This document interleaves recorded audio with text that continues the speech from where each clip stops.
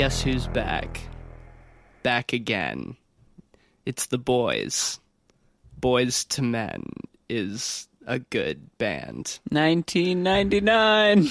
Whoop whoop!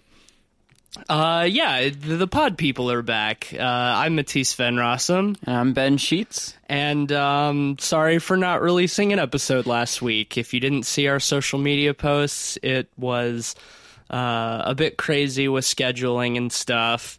Work shit, mostly. But we're back, as promised. And before we get into our main theme, we're going to talk a little bit about some general movie news. I'm going to talk about movie pass news. As we've mentioned before on the program, we use MoviePass pretty regularly. It's a really nice service for what it costs, but they have been struggling financially for the last couple of months, like pretty fucking badly. I think I saw that they had like a monthly deficit of like $45 million. Yeah. Which is insane. And so because of it, they are limiting their service from unlimited films for $10 a month to a mere 3 movies a month for $10. At least they're not going up in price, but you're certainly not getting as much bang for your buck.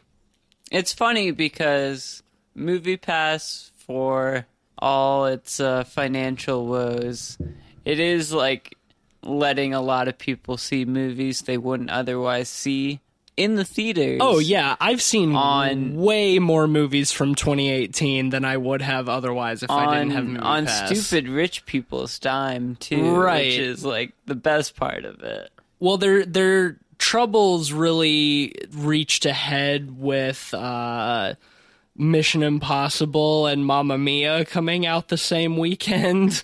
And they lost so much money from everybody going to see those big movies that they literally had to shut down their service for a couple of days.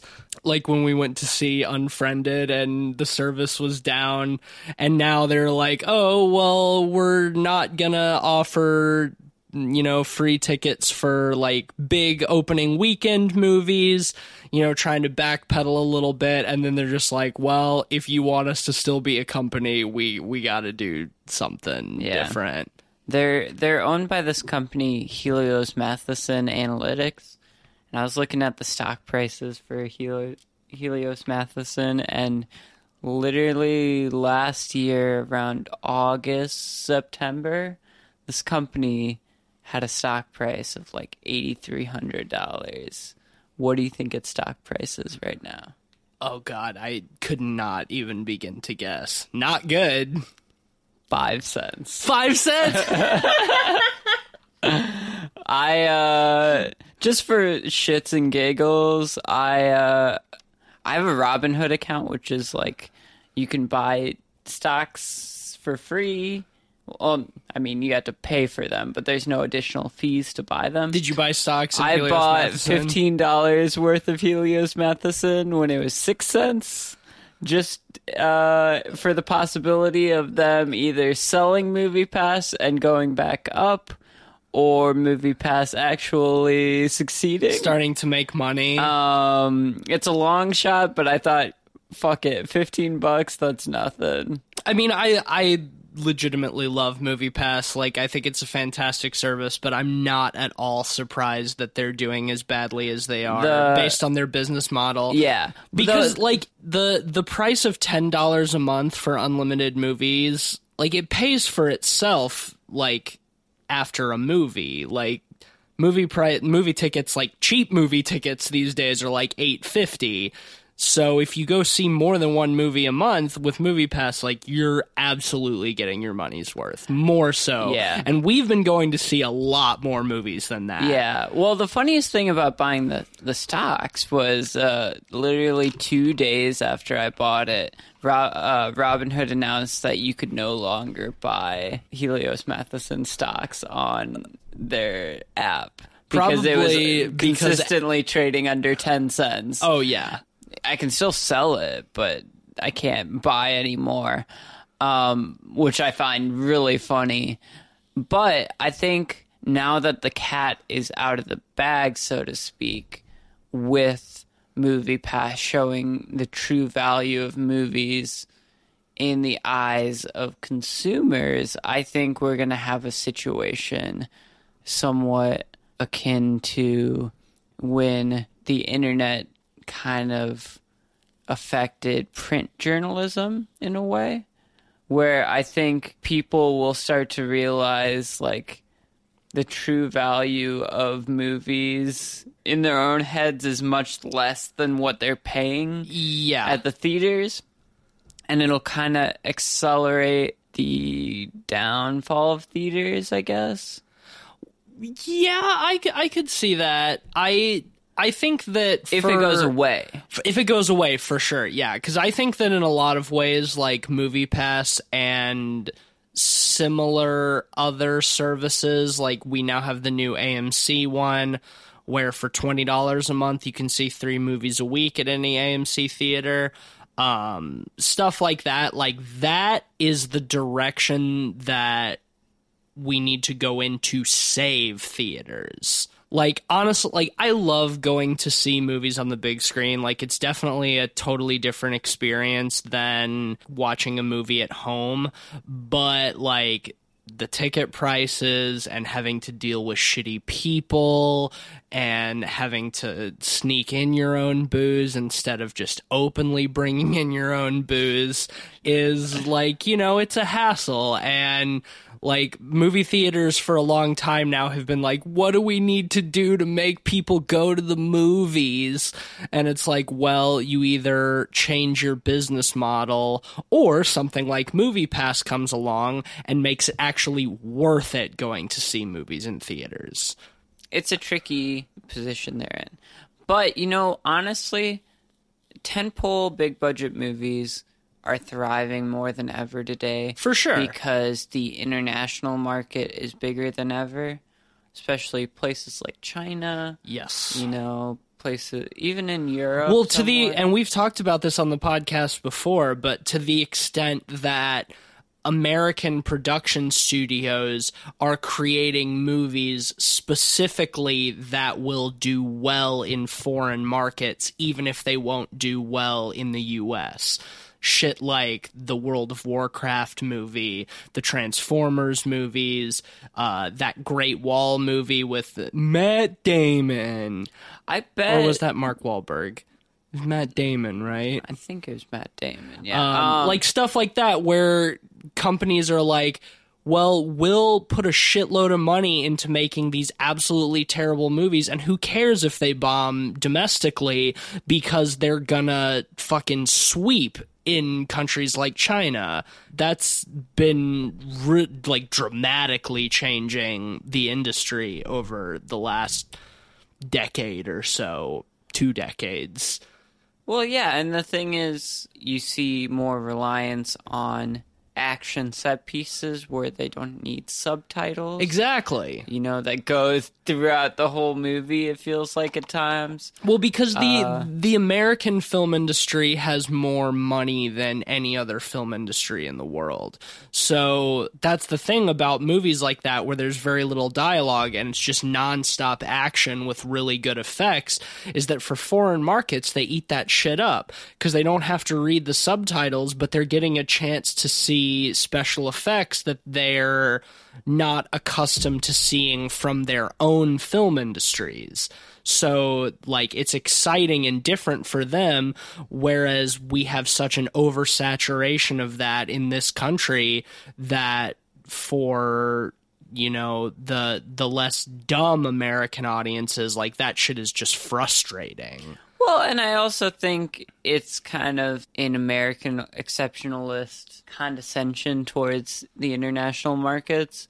I think a lot of times when a movie is good, people will go see it even if they have to read subtitles. For sure. You know, or if it's dubbed, like, people will deal with that if it's a good movie. Yeah, but I still think, I agree with you, but I still think that audience is the minority, because even if you look at the reverse of it in America, like, how many people do you know who don't want to watch foreign films because they don't want to read the subtitles. Like, I hate that excuse. It's the lamest shit ever. Like, there are so many good foreign movies. Yeah, but at the same time, in a lot of those areas, they're also dubbed. Yeah, that's true. That's true. Subtitles. No, that is very true. So, like, if you have a movie that's good, and the biggest way you can usually tell is looking at the drop-off in numbers first weekend to second weekend, or even throughout the weekend, because word of mouth is one of the strongest deciders absolutely of movie success. But yeah, I think we're still in an early stage of kind of exploring this new market and kind of this condescension towards kind of shoehorning, I almost want to say international fan service, I guess you could say in a way, where like they're forcing these big set pieces because they think that's what people want. And in the last like decade or two, I've noticed a lot of more representation of Asian people in movies, which is good, but a lot of times they are stereotypical portrayals of Asian people, which kind of backfires against the whole point of their inclusion. Yeah. It's obvious, especially in action movies. Well, yeah, and it's obvious they're used to connect with the foreign market, but if they're used in such a dumbed down colonialist way, like, it's almost doing themselves a disservice. I would agree with you, absolutely. That being said, it's obviously working, or they wouldn't be putting so much time and effort into it. It's working in the short term. Yeah, I think an oversaturation is gonna eventually burn it out, but when a movie like World of Warcraft can like make over $100 million internationally while totally fucking bombing in the country that it was produced in, like that, they don't care where the money's coming from as long as the money is there.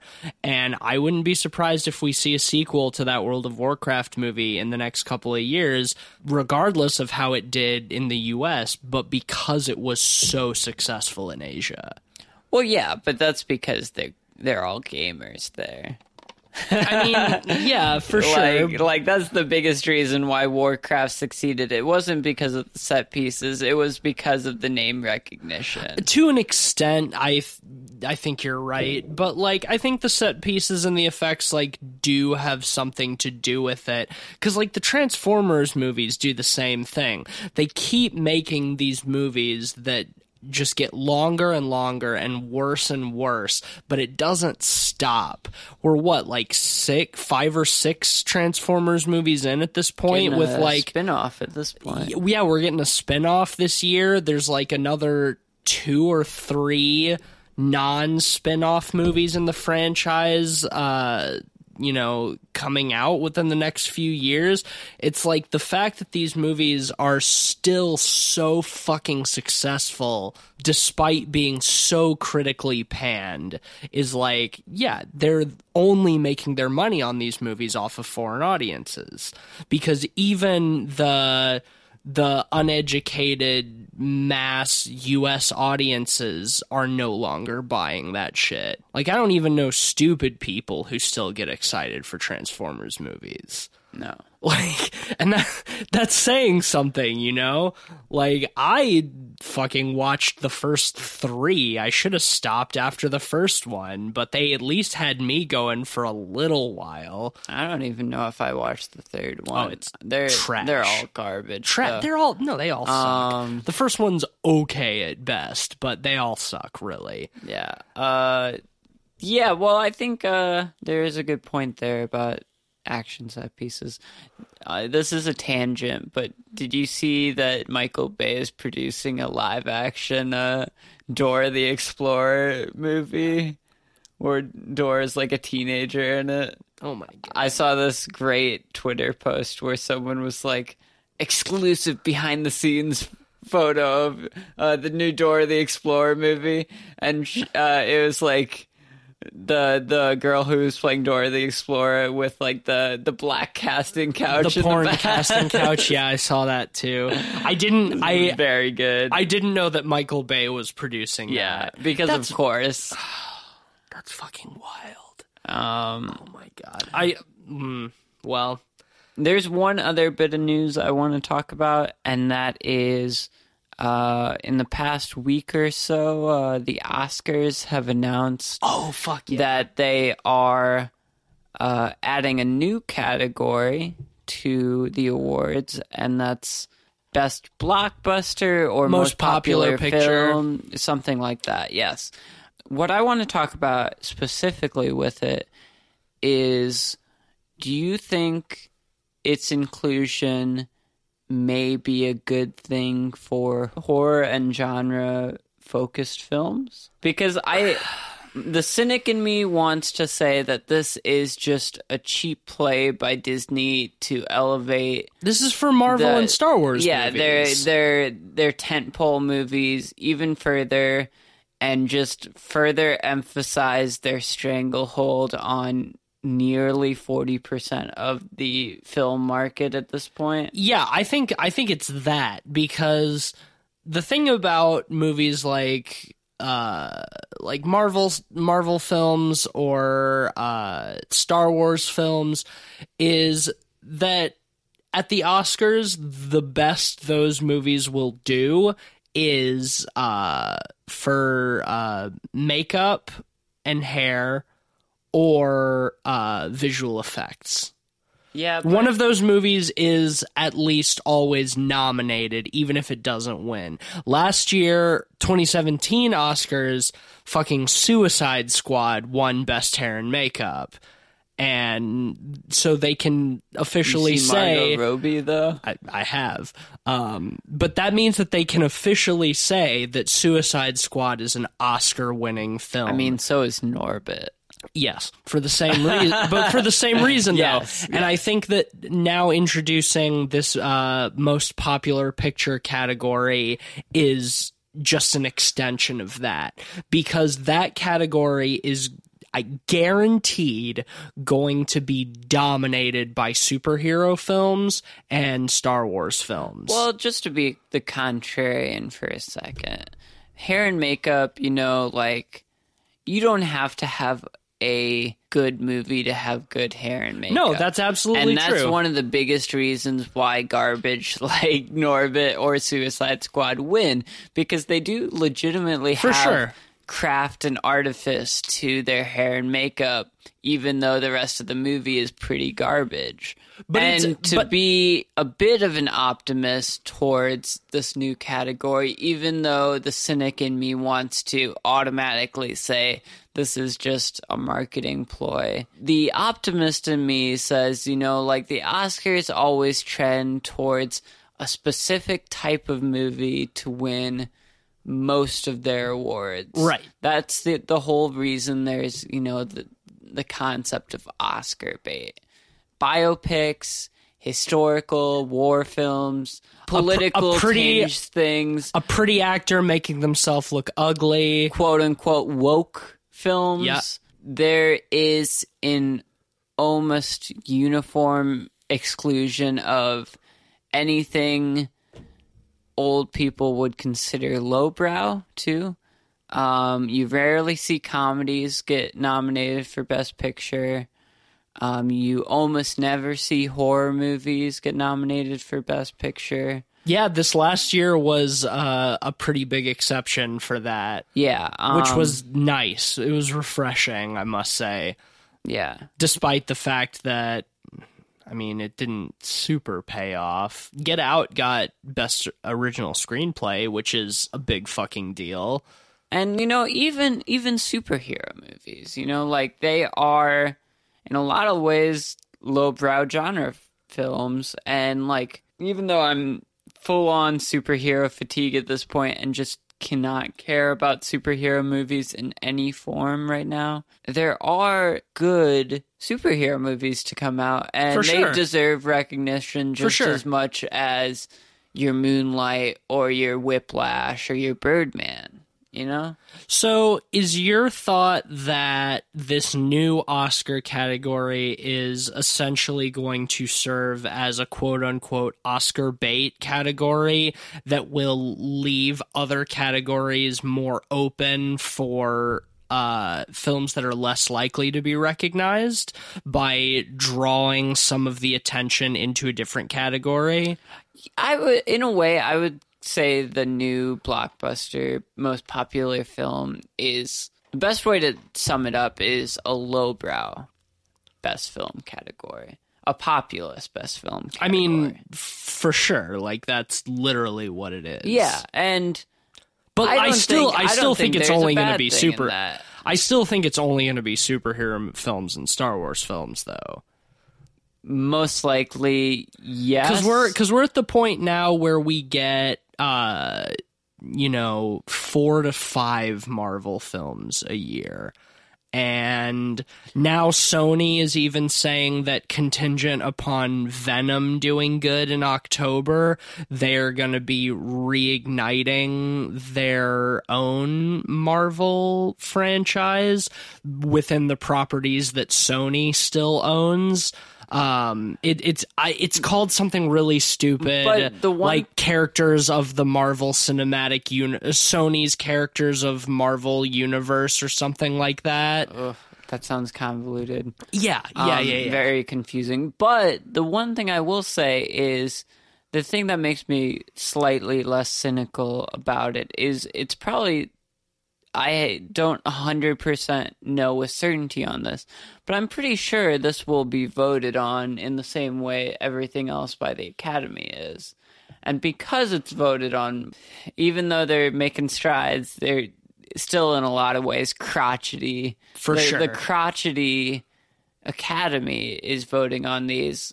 We might get some interesting films nominated that they don't think are classy enough for Best Picture. Nominated, but will they win? I mean, it is still voted on by the Academy, you know? Yeah, for sure. And I see where you're going with that. I think regardless, it's going to be at least good films that win. I don't think bad films are going to win just because they're popular. I think people will have to like them for them to be nominated. Here now I'll play the contrarian. This is something they're going to implement in the 2019 Oscars, yeah? I believe so. I'm not 100% sure. I would bet a large sum of money that Infinity War is going to win that. Is going to win the first one. And Infinity War is not a good movie. I would probably be tarred and feathered in the streets if I said that around the wrong people, but Infinity War is not a good movie. And if we're getting the first most popular film nomination at the Academy Awards in 2019, Infinity War is gonna win. Infinity War or Black Panther?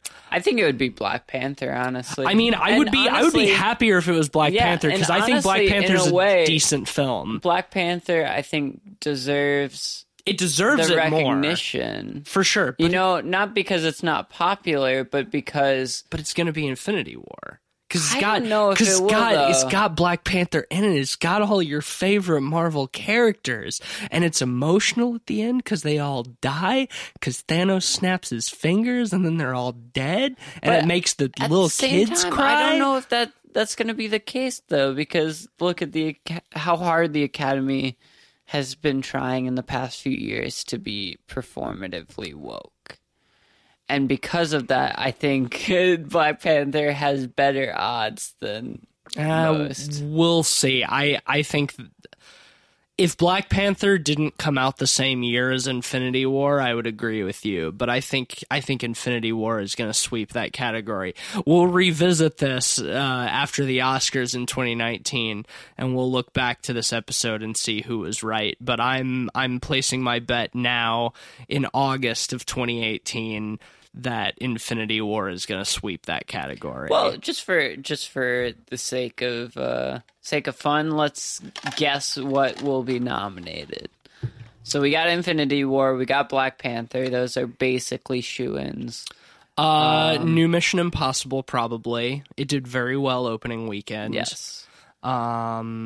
What else even came out this year? See, I feel like I'm a bad person to jump in on this because I don't watch the most popular films most of the time because I expect them to be bad. This has kind of been a weird year for popular movies. Normally, I would say obviously the Star Wars film, but Incredibles 2? Solo did really bad. Incredibles 2 maybe, which I would be most on board with because I loved Incredibles 2. Incredibles 2 is in a weird position where I think it fits in that kind of what I was saying, lowbrow populist film category where, like, I think the crotchety Oscar Academy would be like, this can't be Best Picture, it's a superhero movie. But Incredibles 2 could do it, I think. But I also think Incredibles 2 is for sure going to be up for Best Animated Film.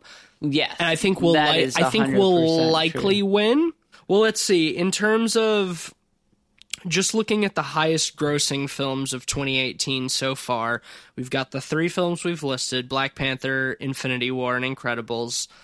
Jurassic World is also up there. Deadpool 2 is also up there. I don't think Deadpool will win. Honestly, I don't even think it'll be nominated. Hard R rating for something like most popular film. If it was the first one, it would, but maybe. I don't think the second one because it's just more of the same. Jumanji might be nominated. I mean, will Jumanji not win. came out 2017. I feel like that's too old for 2019. When in 2017 did it come out? Because it is listed in the highest grossing films of 2018. It came out like November, December. Well, sometimes that shit'll squeak in, but yeah, you could be right. Mission Impossible, A Quiet Place did very well. Honestly, I don't think it'll win. I could see it being nominated. Yeah, and that's, what I was going back to bring this all around a little bit. I think movies like A Quiet Place, where it's like a little too popcorny for Best Picture, I think it has a very good chance for being nominated for... Nominated, maybe. Quiet Place won't win because nobody talks in the movie. But I could see it being nominated. Honestly, I could see A Quiet Place being nominated for a couple of things. But the likelihood of it winning anything, I think, is pretty low. But only time will tell. It'll definitely be interesting to see the Oscars in 2019 and see what's gonna go down. Although, like, really, fuck the Academy. I'm hoping we get an extended dance sequence of Han Solo dancing to I'm Solo. I'm Han Solo. Fuck. I'm Han Solo. I hate that. I hate that so much. Solo. All right. Well, that'll bring us to the end of our news segment. We went a little bit long on this one, but now we're going to jump into our theme for the week.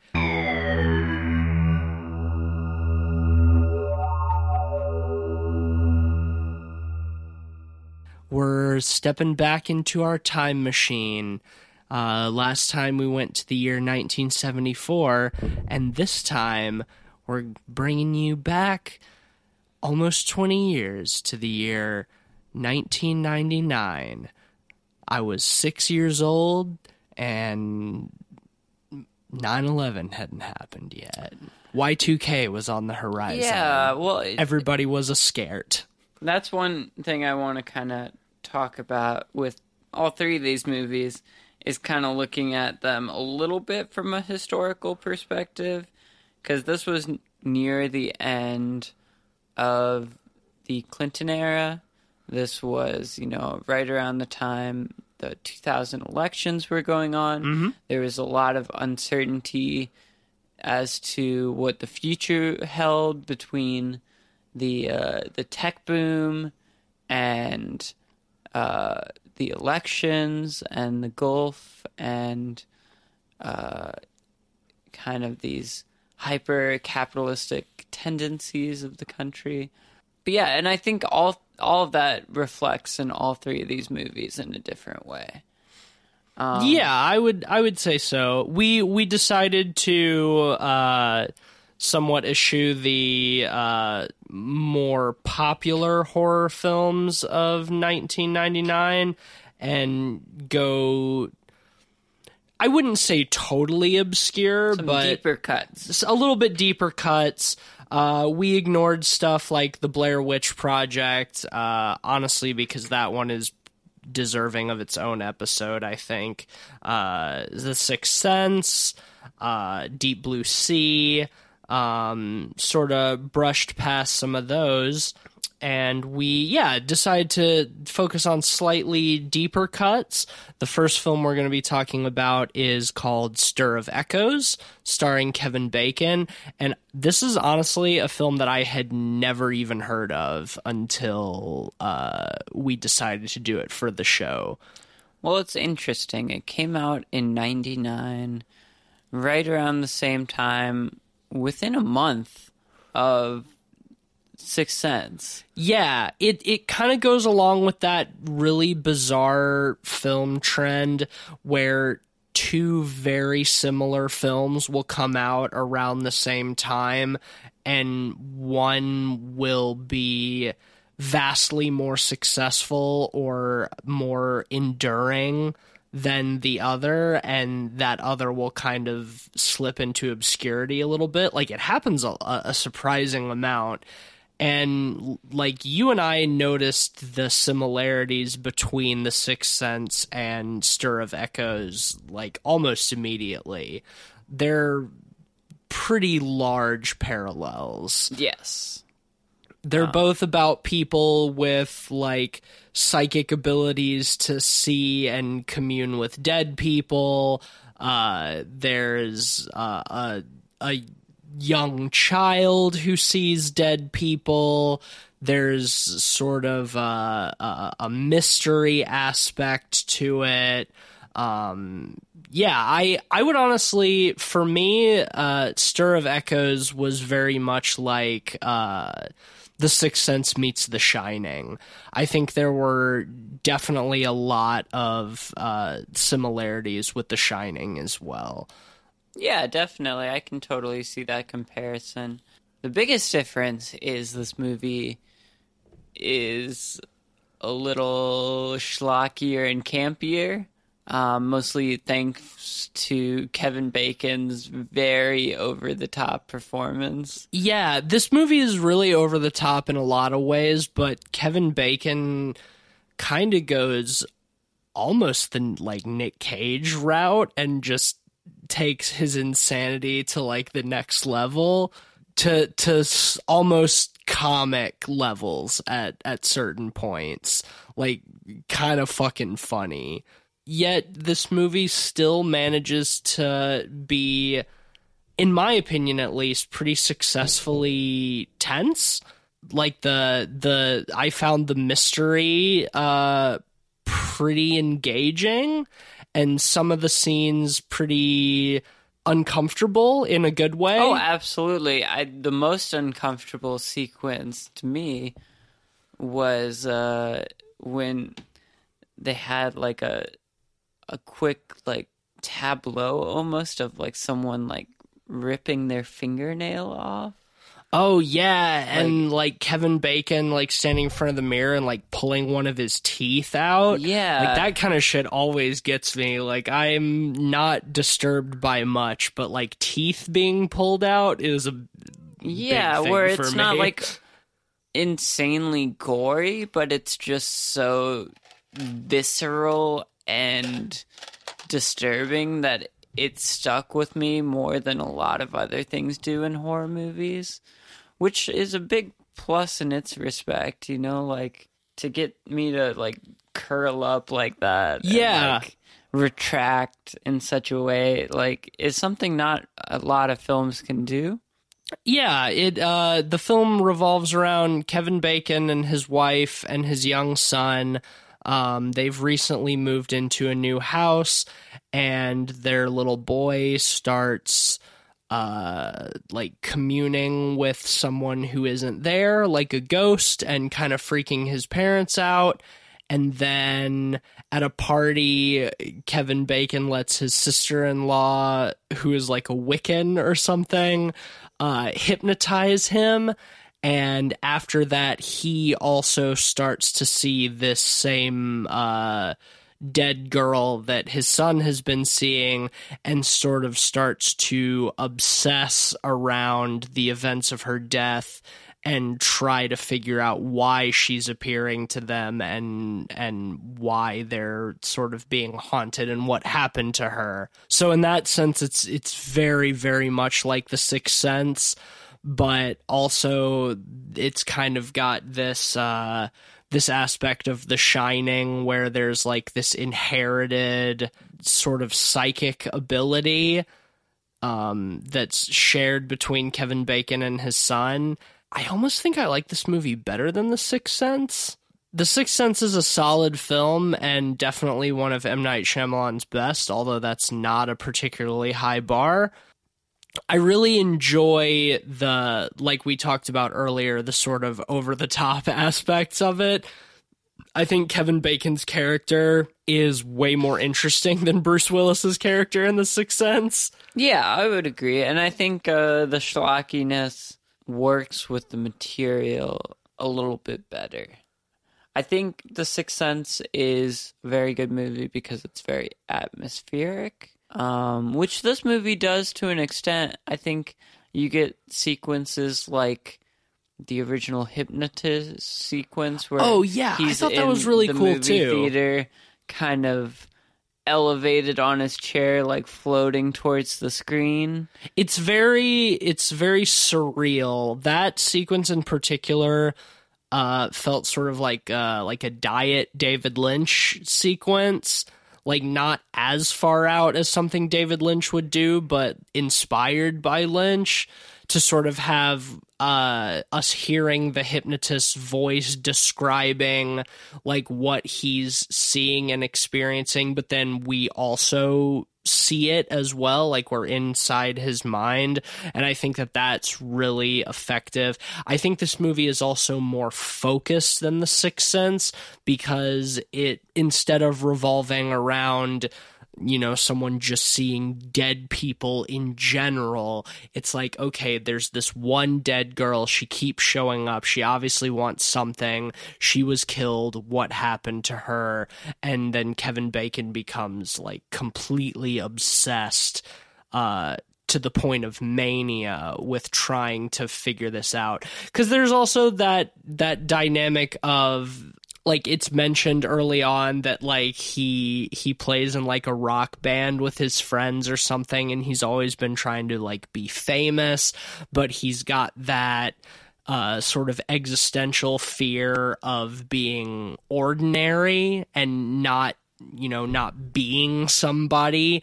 And then once he discovers this ability to see dead people or whatever, he becomes obsessed with solving this girl's murder because it's gonna make him great. It feels like finally his life has a purpose and he's not just like an average Joe. And I really, really liked that aspect of it. It made his mania believable. We even get the scene with him arguing with his wife where he's basically like, this is the most important thing I've ever done. You don't fucking understand this. Like when he's digging up the whole backyard and he's just gone absolutely crazy trying to find this dead girl's body. Yeah, no, I thought that stuff was really good. I think having a through line of this kind of murder mystery was really to its benefit. Yeah. It helped kind of focus the narrative in a lot of really productive ways. I will say, though, one of the negatives I have on it is I feel like they don't quite stick the landing 100%. You think so? Yeah, because they have this mystery that unfolds, and I guess my biggest problem with the third act was like it goes by too quickly, I would say. You think all the reveal happens too from fast? The discovery of what happens to suddenly everyone knows and they're all ready to try to kill Kevin Bacon. It feels a little too abrupt. I don't know if I necessarily agree, because, like, it gets to the point where, you know, the people in the neighborhood sort of know that something is up with him. Like, he's like digging up his entire backyard, and then he goes and like rents a jackhammer to start digging up the basement. And the guy that he's renting the house from, who lives across the street, can like hear the construction and whatever. And he's been asking all of these questions about this girl who went missing several months ago. And it's revealed that like a couple of the neighborhood teenagers like tried to rape this girl in the house when it was empty and then killed her accidentally, and their dads covered it up, one of whom is the guy that Kevin Bacon is renting the house from. So when he's starting, you know, to like really like tear up the house trying to find stuff, like they know something is amiss. So it didn't really come across as too abrupt to me when they like show up at his house like right after he's finally found the body. Well, less of that and more that they immediately went to try to kill him. Like, I mean, I suppose so. I think it just felt a little sloppy in a murder mystery that took its time so much to develop, I would say, because like we don't really completely understand what's going on until ways into the movie. Yeah, I would even say we don't really have too many hints on who the culprit is until not at all. That flashback. Not at all. And I almost wish they would have sprinkled a few more hints in there. Not in like a ham-fisted way or anything, but even in murder mysteries, you know, you get hints that could point towards characters or other characters, or even red herrings. I think work. And I feel like since this one directly just immediately shot its load off with the flashback, like a little bit of that was stripped from it. In this case, I think I would actually disagree. In most murder mysteries, I would say, yeah, you know, we've got to have the red herrings, we got to have the false leads, stuff like that. Like, because part of the satisfaction of watching a murder mystery is that you're trying to solve the case along with the detective or whatever. But in this instance, like, you know, Kevin Bacon is our protagonist. It's all from his perspective, and he doesn't know what the fuck is going on. He only knows that there is something going on. And kind of like that obscurity where he's desperate to uncover the mystery, even though he has virtually no leads. I kind of like us also being kept in the dark until all is revealed. I will agree that him like touching the dead girl's corpse and like absorbing the flashback so he immediately knows exactly what happened could be kind of disappointing, but I like that in a film that's relatively slow, that, you know, at a certain point, like, the action just goes from 0 to 100, and all of this stuff is happening all of a sudden. I mean, I feel like I like that, like, it escalated, but I wish there was a build-up in tension more. You know, now that I'm thinking back on it, there is somewhat of an indication into what's going on when he goes into his house and he has the vision or whatever of like one of his neighbors being in the house and being like, I have to kill you and your wife now. This is a decent neighborhood, blah, blah, blah, blah. And then, you know, he snaps out of it and that's a vision. So we know that there's something going on with the neighbor. Well, yeah, and then that repeats itself at the end. It was like he was having a premonition of what was to come. That's not to say like the movie isn't devoid of tension either, because like there's that really good scene of the other kid shooting himself Yeah. in the middle of it, where, like, that scene is incredibly tense, and I thought that scene was actually, like, pretty disturbing. I would agree, except for the one part that really made me laugh when he has the gun and Kevin Bacon is like, oh man, like, guns make me uncomfortable or whatever, and the kid's just like, oh yeah, that makes you uncomfortable? Well, how about this? And then he just puts the gun to his head and shoots himself. I thought that was pretty funny. Yeah, it's done in a very campy way. But, sort of a little bit of that schlocky levity, I think, is nice. And the fact that this movie is able to find a good balance between, like, legitimate tension and also that schlockiness is really nice, and I think kind of rare. It's usually one or the other, A film is either... very serious and straightforward, or it's really over the top and fun. And this film struck a really interesting balance. It was written and directed by one of the guys who wrote Jurassic Park and the first Mission Impossible, which I thought was interesting. So, like, this dude obviously has some chops in the film industry and has worked on good, successful films. So I found that kind of interesting, and also a little bit weird that this film was so, like, brushed under the rug to the extent that I had never even heard of it. And I think that has a lot to do with being released within a month of The Sixth Sense. Absolutely a victim of timing. Yeah. 100%. I think so. Like, I feel like if The Sixth Sense had been released a couple of years before or after this, then Stir of Echoes would definitely have a much more lasting impression in film, because I think it's a good movie. Like I said, I think I enjoy it more than The Sixth Sense, which is a good film, but I think this film is more interesting than The Sixth Sense.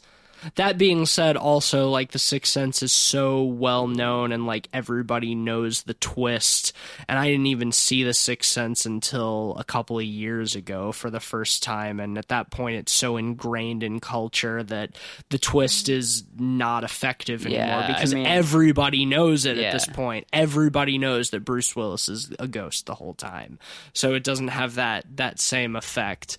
And Stir of Echoes doesn't have that same sort of twist, not to the same intensity, I think. Yeah. But I do think it's a very solid film, and I enjoyed it quite a bit. Yeah, just throw a rating on the end of that. I think we've kind of come full circle there. I think I would give Stir of Echoes a solid 4 out of 5. I thought it was a really solid film, good cast, good acting, well written, entertaining at times because of its schlockiness.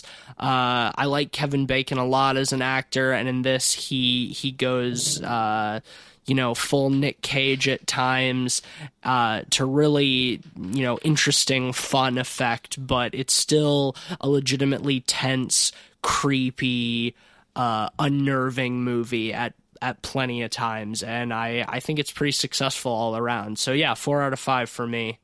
Yeah, I would probably give this, well, you know what, let me talk about it a little bit more. I think it is a very criminally underrated movie just because it's so overlooked in the shadow of The Sixth Sense.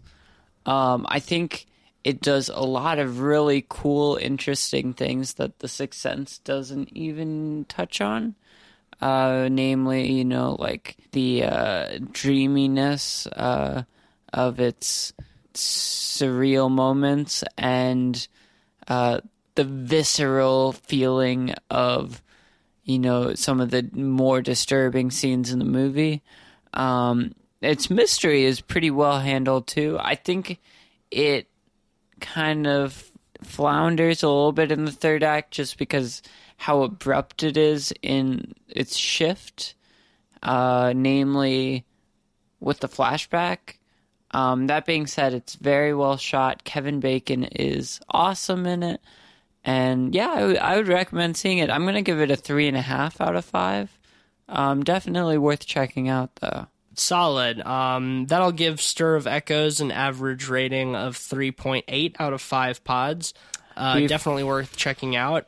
Before we move on, yeah. I don't know if this is going to be an official segment or not, but as I am extremely online all the time, 24/7, I came across this website called meanstars.com, and what it is it compiles anecdotes that people submit about meeting movie stars. Usually they're about celebrities being shitty. I came across this one about Kevin Bacon that is particularly good. I'm very excited. I can't not share this. Okay.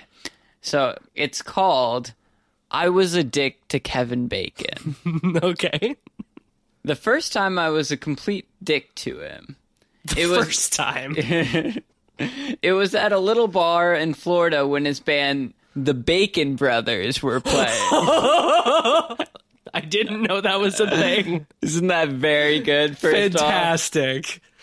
I was drunk in college and sitting in the front row. I kept shouting, "Play Footloose! Play Footloose!"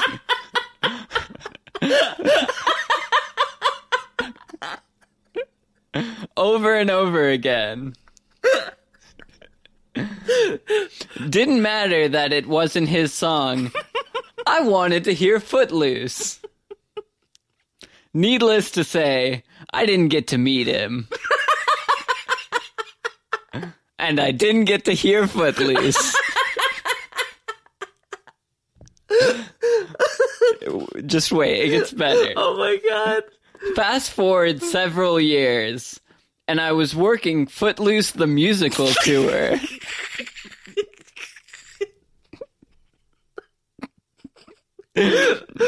Okay.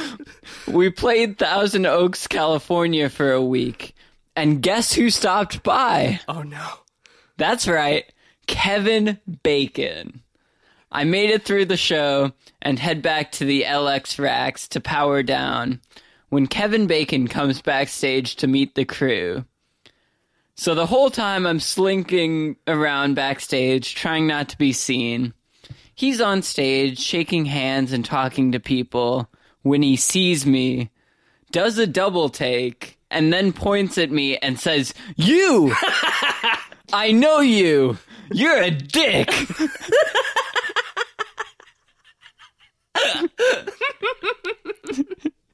Needless to say, my entire crew is stunned into awed silence while I apologize all over myself while trying to get out of the building.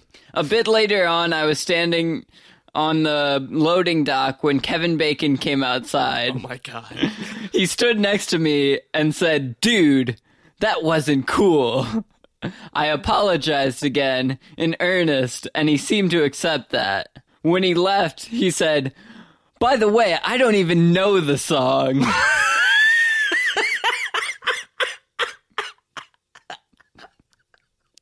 To this day, I have some insane street cred with that crew. And the rating he gave was okay. Holy fuck. There's so many elements to unpack with the story. I love the absolute shit out of that. That's one of the greatest stories I've ever heard. The Bacon Brothers. The Bacon Brothers. Oh my Legend. God. Yeah, but that was the primo story I have. Fuck yes. That was a very, very good story.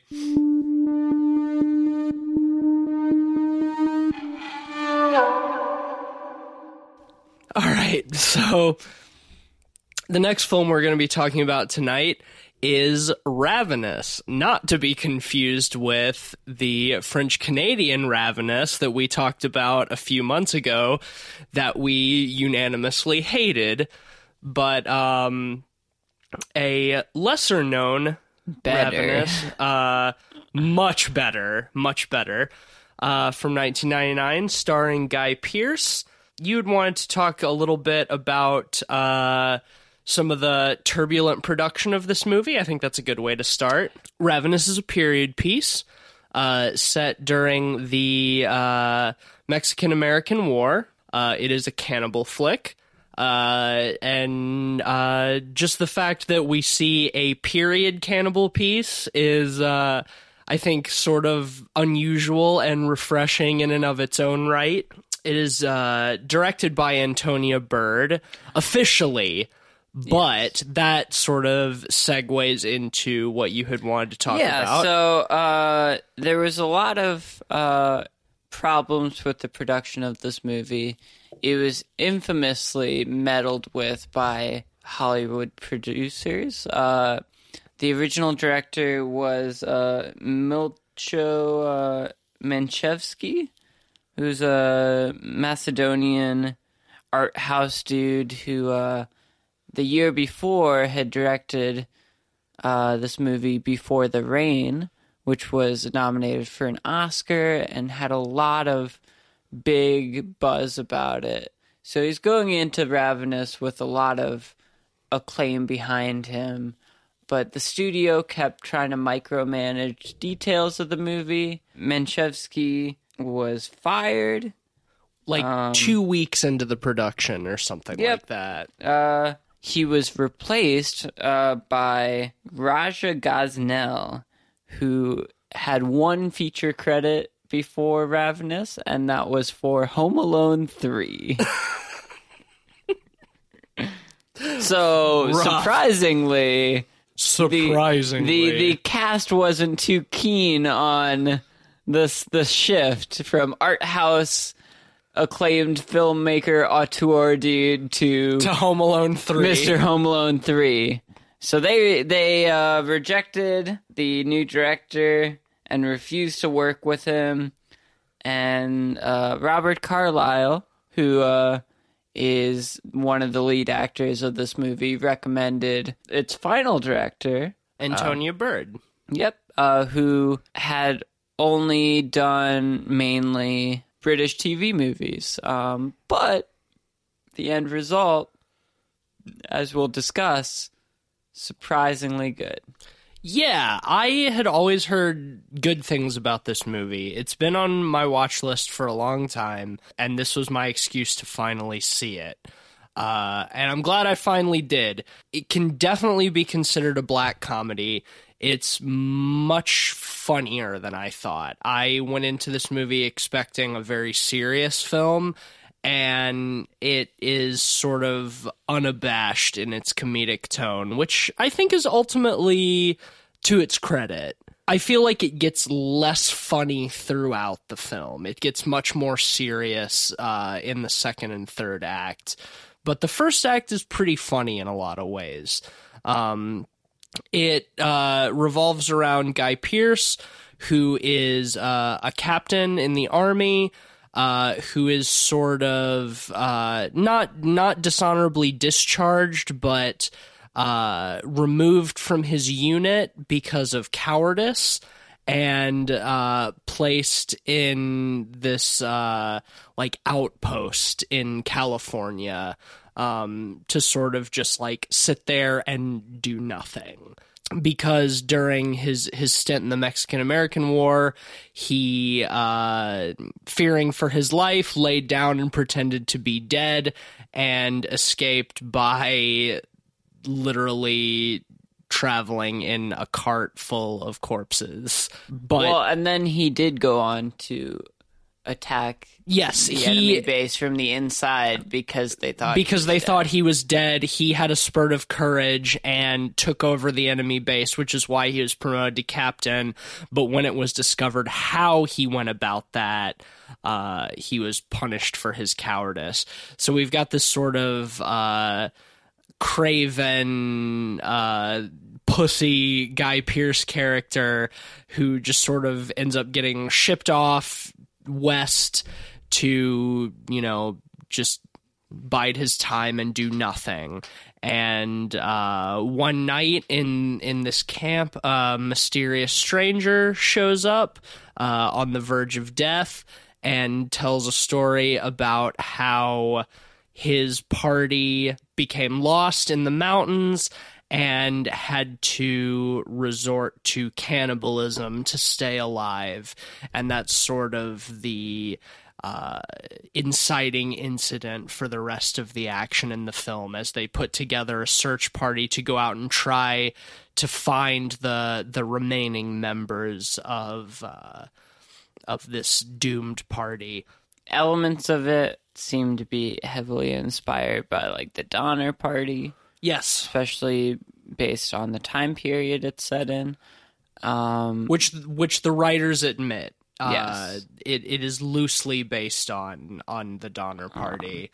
But one of the big things that they do a little differently in this movie is they have a concept of if you eat another human, it builds a demonic force within you. Yes, it's based on the Native American legend of the Wendigo, which is something that I've always found kind of interesting, that a warrior would eat the flesh of his fallen enemy and gain his strength and power because of it, but in return he would become a demon that was possessed by an unquenchable hunger for human flesh, and that he would just have to eat other people endlessly, never being satisfied, which I think is a very cool mythology that I think is underexplored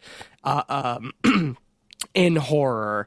We've got this element of sort of becoming superhuman from the act of eating human flesh.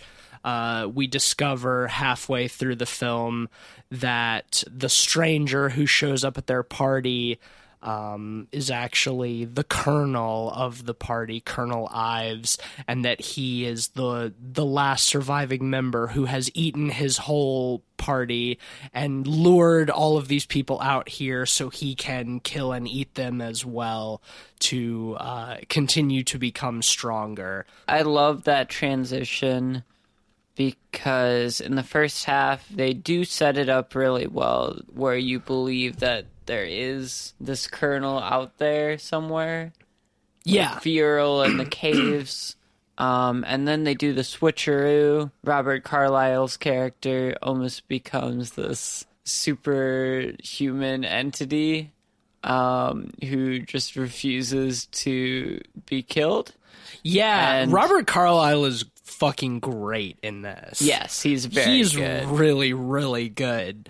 Yeah, that switch between him being sort of like the traumatized victim and then revealing himself to actually be the colonel and this whole thing to be a trap and he's the mastermind is really cool. The whole search party ends up being killed by him except for Guy Pearce, who in a great scene when he's got his back against a cliff and Robert Carlyle is coming for him, in his cowardice literally jumps off of the cliff to escape Robert Carlyle and survives by ultimately, when he's trapped in a hole in the ground, eating the corpse of one of his companions and taking on his strength and being able to escape, which I think is a great twist, that even though he knows at this point the consequences of eating human flesh,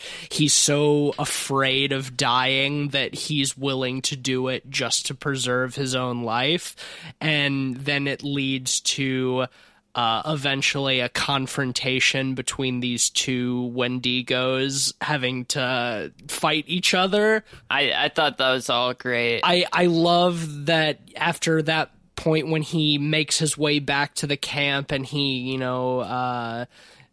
sends a letter for the general or whatever, and they show up and they bring with them a new colonel to sort of take command of this post, and it's revealed to be Robert Carlyle, who has, dropped the facade. So then, like, the second half of the film is, like, Guy Pearce knows that Robert Carlyle is this demon, but nobody else believes him, so he's sort of having to enact his own plans in secret to try to stop him, and there's this really great push and pull. And we learn that Robert Carlyle's ultimate motivation is to convert as many people as he can to his sort of cannibalistic cult, and because this outpost is like the only place where people traveling through California can stop, that they'll use it as sort of like a grocery store, and they'll just eat certain people who come through to sort of maintain themselves. I thought that was a really fun twist. Yeah, they emphasized the restorative power of eating people too, where like one of the big things Guy Pearce tries to catch Robert Carlyle on is his wounds. In the confrontation at the cave, Robert Carlyle was shot in the shoulder, and when he shows back up at the camp, Guy Pearce tries to tell the other ranking members of the army, like, check his shoulder, like, we shot him, he's gonna have a bullet wound, and you'll know that I'm telling the truth.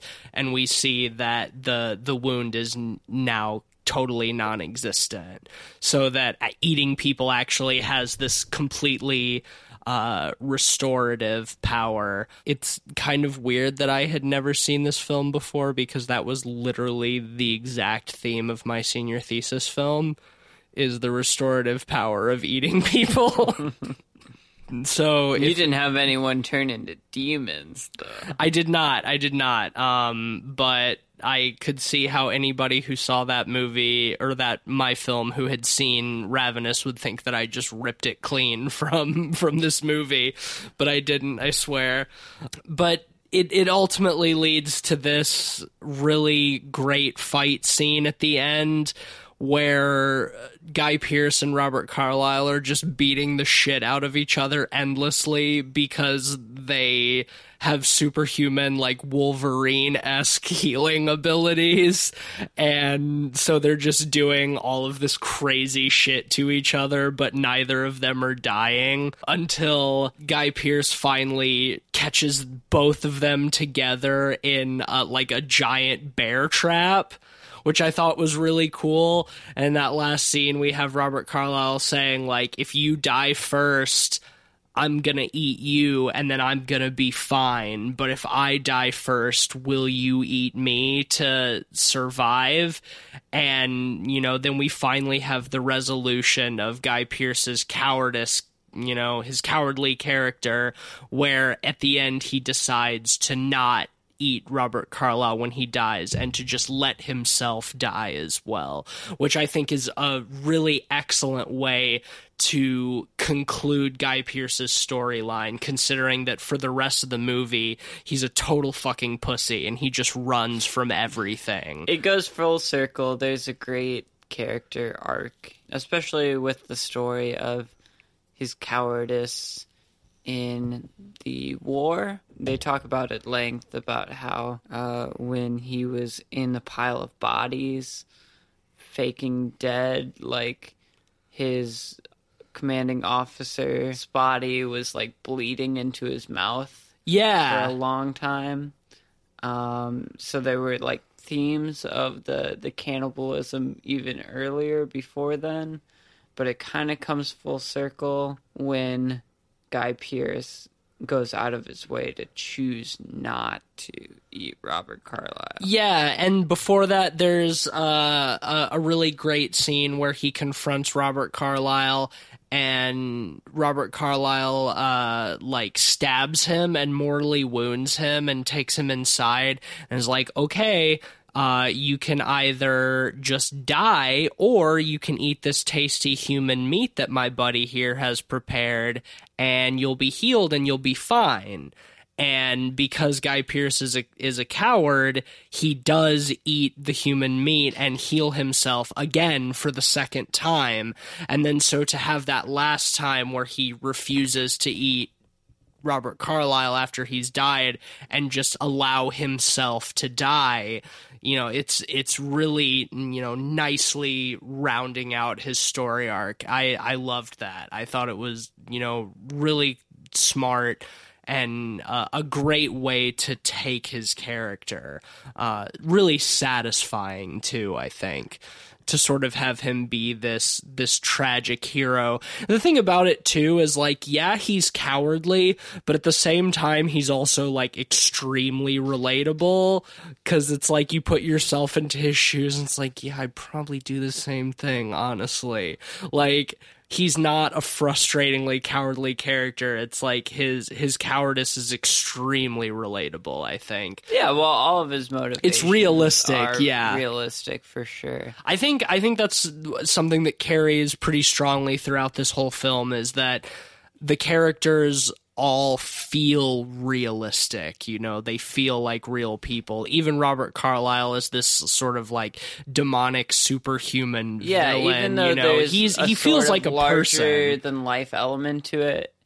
It does feel their motivations are very clear and straightforward, I guess you could say. And I think that's to its benefit, you know, honestly. Absolutely. Yeah, and I think while there's a sense of comedic timing to a lot of the characters, none of the characters feel too cliched. No, not at all. Which I think is important. David Arquette is in this, which I found kind of a weird casting choice. Maybe one of the only things that I thought kind of weakened it, just because like David Arquette is such like especially in the late 90s, like such a well-known goofball actor, that like seeing him in this period piece in the 1800s felt a little bit out of place to me. Well, I don't think he did a bad job. 99 was like right in the middle of his heavyweight title too. Yeah, exactly. Like he was a big name at the time, but like he did feel a little bit out of place to me in this movie. I think he did a good job, like he sold it, but it's like it's hard to see David Arquette and not just see David Arquette, you know what I mean? Yeah. I thought he was fun in it. No, he was fine. Like he didn't bother me too much at all. I like the thing about it is like Guy Pearce, I bought him in the role because Guy Pearce is a good actor. Like Robert Carlyle, you know, I think is probably the standout in this movie. Yeah. I bought the fuck out of him. But it's like you see David Arquette, it's like, oh, it's David Arquette. But ultimately, you know, it's not really a detrimental thing. Let's talk about the score a little bit. Yeah, the score was done by Gorillaz guy. Damon Albarn. Damon Albarn and Michael Nyman. Who is also a very famous composer. Yeah, he's done a lot of, big movies, like Piano, Gattaca. He's done a shitload of stuff, pretty big in the film industry. But he teamed up with Damon Albarn of Gorillaz fame and Blur fame, if you're a purist, which, like, seeing Damon Albarn's name in the opening credits was shocking. Yeah. And I mean, I would never have guessed that it was Damon Albarn if I hadn't seen his name, because it's not like the score is anything like the Gorillaz or Blur. It does have a very unique style to it. Extremely. The score is very unique, almost out of place, but not in a bad way. It's definitely not the type of score that you would expect from a period piece like this, but it works really well, I think. Yeah, and I think it fits the tone pretty well. Yeah, I agree. It's a little tongue-in-cheek while not being novelty or anything. For sure. Definitely some of the comedic moments were helped along by the score. Like, there were a few scenes where I thought specifically, like, the music that they're choosing to use in this scene is what is making it funny. If they had chosen a different score, this scene would have a totally different tone. Yeah, I think the biggest example of that is the cave scene when they realize Robert Carlyle is the commander and he starts killing everyone. And the soundtrack is kind of comedic. It's corny. Yeah. It's corny. Yeah, I agree with you. And in the scene where like Guy Pearce jumps off the cliff and he's falling for like a legitimately comedic amount of time, just like tumbling through the trees and rolling down the hill, and it just keeps going and going and going and going. And if it was quick, it wouldn't be funny, but the fact that it goes on for as long as it does, paired with the music, makes it legitimately quite hilarious. Yeah. No, I thought it was very good, and I'm almost glad that they didn't go with traditional music, because I feel like that would add too much of a self-seriousness to it, to a point where I don't think it would be as effective. You know what, in a way, at times, the style of this movie kind of reminded me of, What's in that? a weird way, was The Revenant. Really? Just in the setting more than anything. I mean, sure. And it felt much less serious than The Revenant, but like some of the survival stuff was. Yeah, I can see that a bit. Bit of a Revenant vibe. I will say that I think at certain times the script maybe gets a little bit convoluted. Like, honestly, I was thinking about it while we were watching it, like, why does Robert Carlyle have to take them all the way out to the cave to kill them? Like, why couldn't he just kill them at the outpost when he shows up? But in the way that they handle those set pieces and the journey and the mystery, it's forgivable, I think. It feels a bit unnecessary at times, but at the same time motivated enough that it doesn't like bother me with any sort of lasting effect. And maybe some of that, I guess the writer was the same the whole time, but maybe some of that came from, rapid fire changing directors throughout the beginning of this production. Yeah, I'm sure some of that has to do with that. And like I wonder what the tone of this movie would have been like if it was that Macedonian art house director helming it. Because I have a feeling it would be a little more self-serious if he was directing it, which would be not good in my opinion, most likely. I don't know if I would agree that it's not good, because I do stand by my previous statement that by the second or third act, like, it's not particularly comedic anymore. It does sort of take a much more serious shift to an extent that works enough that I think if the entire film was serious, I don't think it would have been bad, but the way that they handled the comedic aspects in the first half of the movie worked enough that it doesn't bother me at all. There's a sense of fun in the second half, though, that I don't know. I mean, for sure in their final fight scene where they're just beating the shit out of each other and like breaking things on each other, it like some of that stuff has like almost a slapstick kind of vibe to it. But I think there's definitely a tonal shift partway through the movie where they're like, okay, this is we're not trying to be as funny anymore. Like, this is trying to be more serious. Yes, that's a good point. But, it works. Like, the balance works really well. I think if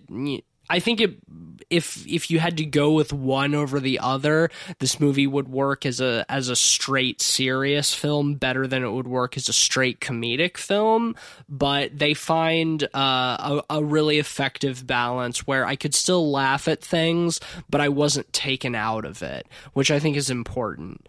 And see, I don't know if I agree. I think the film works well because it has that sense of fun to it throughout. Even if it's less comedic, it still has a sense of fun that permeates it. And part of that is, while the characters take themselves seriously, the world that surrounds them is kind of, in a way, cosmically funny, I guess you could say. To an extent, sure, but I think its core concept is serious, and that the progression of the narrative in and of itself is largely serious. It's the execution where they bring out the comedy. The story, the narrative itself is not intrinsically absurd. It's something that you could do a very straightforward dark horror film about, and I think it could be successful. But it's the way that they decide to reveal the characters, to sort of introduce them, to make them interact, where that sort of absurdity comes out. And I think it's very successful in that. But if they had decided to go, very non-comedic, very serious, very straightforward, it still probably, I think, would have been a successful film. I think the serious, dark aspects of it that they do are successful enough that I could see them doing the entire film that way. I think it still would have been a well-done film. But maybe, I don't have a problem. I don't have a problem with the comedy at all. It turned out. And no. I think I don't have a problem with that. I think a lot of the elements of it catered to the tone it went with very well. I mean, you have the human stew, which is just silly, kind of. It's over the top in its execution. You have the general that comes back to life because Robert Carlyle's character feeds him human, which is kind of silly. I will say one of my few gripes with this movie is how quickly that character turned around. Because, yeah, we've got that reveal of a character that we thought was dead being alive because, like you said, Robert Carlyle fed him human flesh, brought him back, and sort of converted him to his cult. But all it takes is one conversation with Guy Pearce, and all of a sudden that guy's like, okay, I'm on board with you. We got to stop Robert Carlyle, but you got to promise you're going to kill me first. Like, I'll let you go, but kill me right now. And I thought that sort of shift between that and in the scene before where he was like all on board with Robert Carlyle's scheme was a little bit jarring for me. I wish there had been a little bit more development from one end to the other. It felt drastic in kind of a bad way. In fact, that's probably one of my only gripes with this movie all around, is that I didn't buy that he would flip-flop so easily. Yeah, you know what I mean? It was pretty abrupt. It was stark. But I didn't have too much of a problem with it, and only because they didn't linger on it too much. The pacing of this movie, that's its saving grace for sure, is a strong suit of it, in my opinion, in that it doesn't dwell on anything too long. It keeps pushing forward throughout pretty well. Yeah. I agree 100%. I think that is its saving grace in that aspect, is that it doesn't give you much time to dwell on that sort of dramatic flip-flop because it continues pushing the narrative forward and you've forgotten about it pretty quick. Like, it bothered me in the moment, but 10 minutes later, I was not even thinking about it. And the absurdity of some of its more out there concepts are alleviated and made to feel more serious because we don't have time to linger on them too much. Sure. And I think that's a really strong suit of the movie. Yeah. You want to put a rating? Yeah.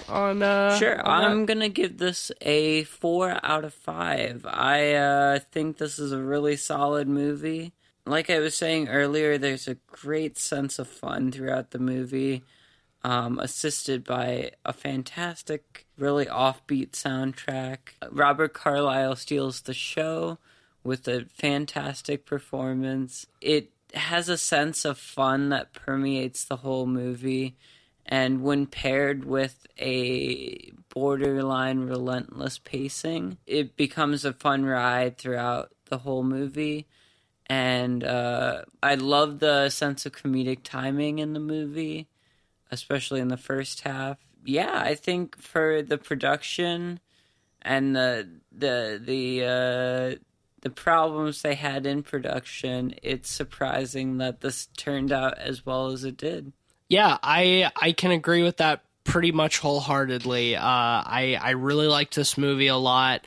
I loved that they're diving a little bit into the Wendigo myth, which, like I said before, I think is underutilized in horror pop culture, especially when it comes to cannibalism. The setting is great. Having this be a period piece, I think worked really strongly in its favor because it's, something unorthodox.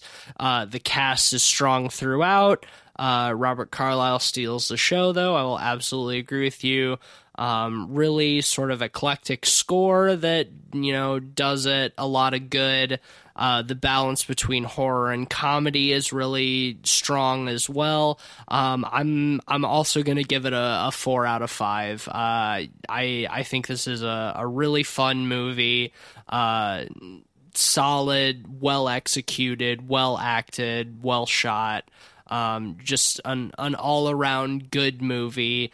My minor gripes with it don't do a lot to hinder my enjoyment. So yeah, 4 out of 5 for me. For a unanimous 4 out of 5 pods for Ravenous. A really, really solid film.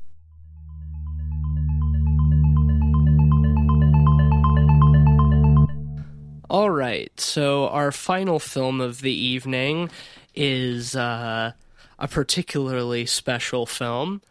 We're going to be talking about the Troma film Terror Firmer, directed by the great Lloyd Kaufman, father, god of Troma. Independent film legend, as stated several times in the movie. This movie, I guess you could say, in a way, stars Lloyd Kaufman as... Yeah, he is literally playing himself as a blind director, which is hilarious, very tongue in cheek. A lot of times, criticism of Troma is they're tasteless and have no artifice to them. The last Troma film we talked about on this show was way back in our very first episode about Bad Mothers, when we talked about Mother's Day, directed by Lloyd Kaufman's brother Charlie. And now we're coming back to Troma. For those who maybe aren't familiar with the subgenre, Troma films, I guess you could kind of consider exploitation films on steroids. Yeah. I think that's pretty apt. Troma films are the truest sense of outsider or exploitation or underground cinema. Absolutely. That there is. I mean, truly independent, never answering to any outside studio influence, always do what they want, super tongue-in-cheek, super over-the-top, gory, gross, just generally repulsive films, not for the queasy or faint of heart, I would say. And I really respect that even though Lloyd Kaufman has gotten a lot of underground fame, he still sticks to making trashy, Z-grade exploitation. Yeah, it's great. The thing about Terra Firma is that it is probably the most self-referential Troma film that I've ever seen. It's extremely meta. It's a film about the making of a Troma film and murders that are happening during the production. So, it's extremely tongue-in-cheek, very much about itself. It's, as they say, based on the book, what is that book called? You've read it. I haven't. I've read one of the books Lloyd Kaufman's written. He's written several movie-making books at this point. The one I read was Make Your Own Damn Movie. I think this movie was based on one of the ones he co-wrote with James Gunn, actually. Yeah, that's right. He actually did write this with James Gunn, which is interesting and awesome. James Gunn is a fucking fantastic filmmaker as far as I'm concerned. Well, and that's the thing. James Gunn absolutely got to start with Troma. His first feature-length film was Tromeo and Juliet. Yep. The book that this was based on is called All I Need to Know About Filmmaking I Learned from the Toxic Avenger. Okay. Which was like the Toxic Avenger was like the OG Troma film. Yeah, it's really what put them on the map. Yeah. And as they claim, a lot of scenes and characters in this film are direct references to things that happened on Troma sets or people who were involved in the production of Troma films.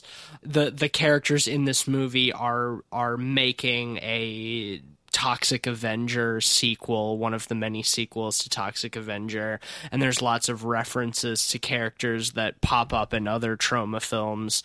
And like we said, Lloyd Kaufman plays the director of the film that they're making, but he's blind, which is very funny.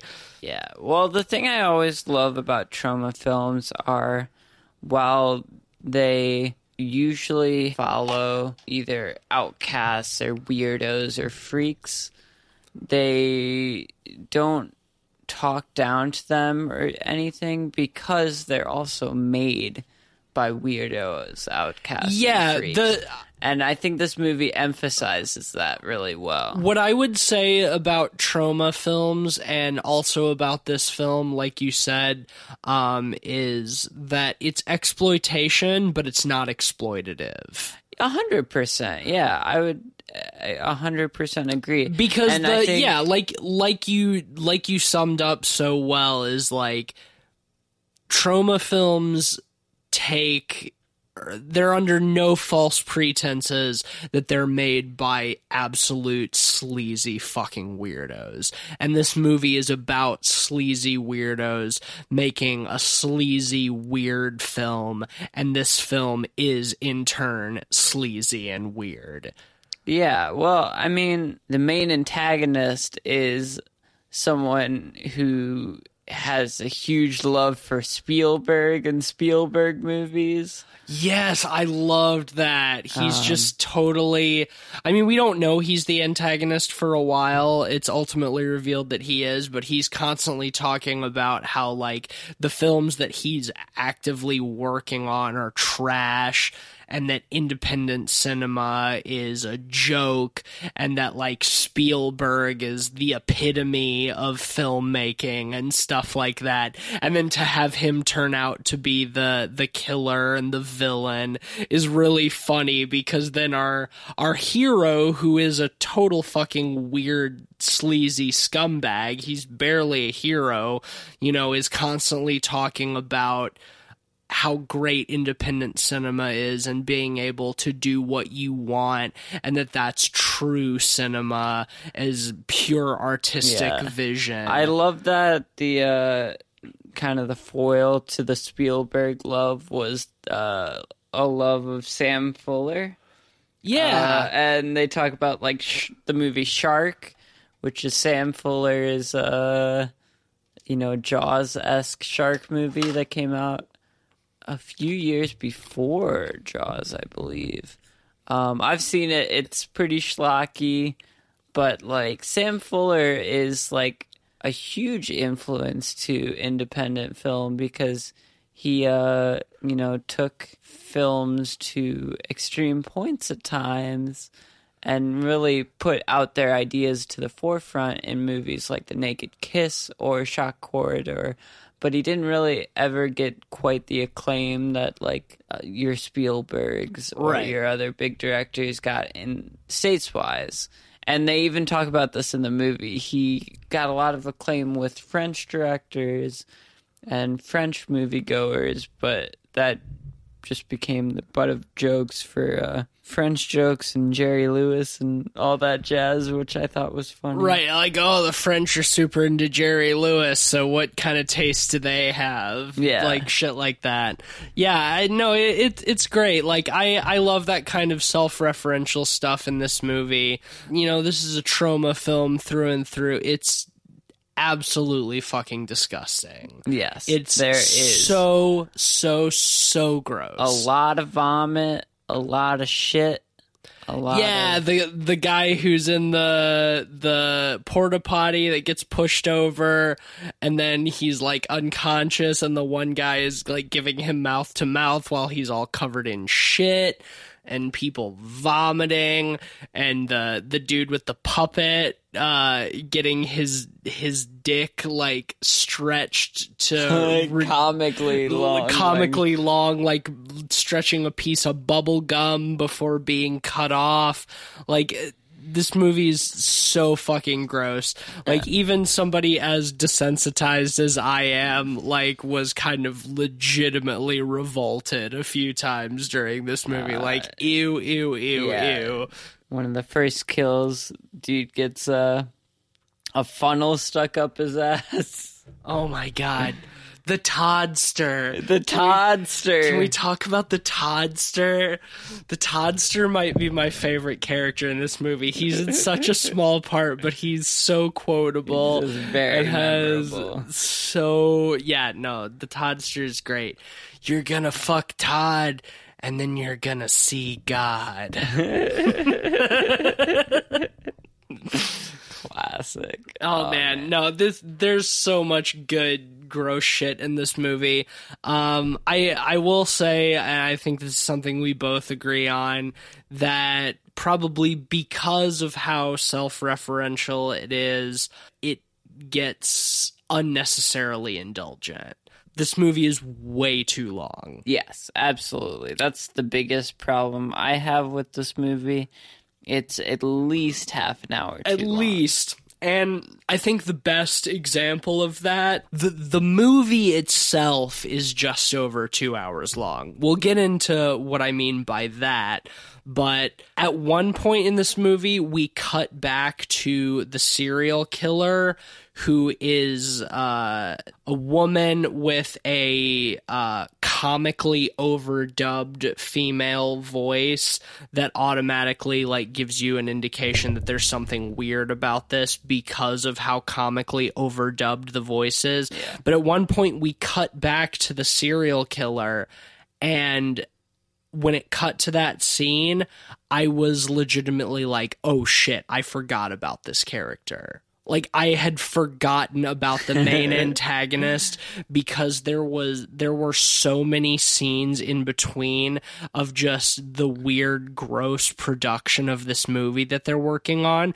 which is like fun stuff, but when you make me forget about your antagonist, that's problematic. Yeah, no, it gets sidetracked. Oh my god, so hard. So much. And it felt like two different movies at times. Like, the serial killer stuff gave me hard like Maniac vibes, like original Maniac, and like that stuff was good, and then it cuts back to the film production and that shit goes on for so long, and it's good too, but it's so disjointed that when it cuts back and forth between, it's like, oh shit, I forgot that this was happening. It's like two different movies. Yeah. And that it's a problem. Like, it's disjointed in a way that's bad, you know? It gets too up its own asshole at certain points. yes. And only the Toddster can get up its own ass. But I would agree. I think it gets a little too self-referential. It's obvious that Lloyd Kaufman has a sincere love for, his own movies and like the production and making of them.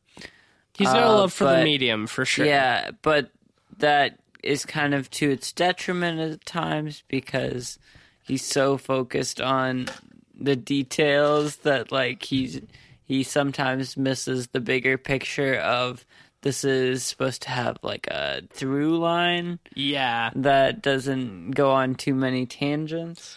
Well, like there's a fucking 14-minute blooper reel after the credits. Yes. Like, yeah.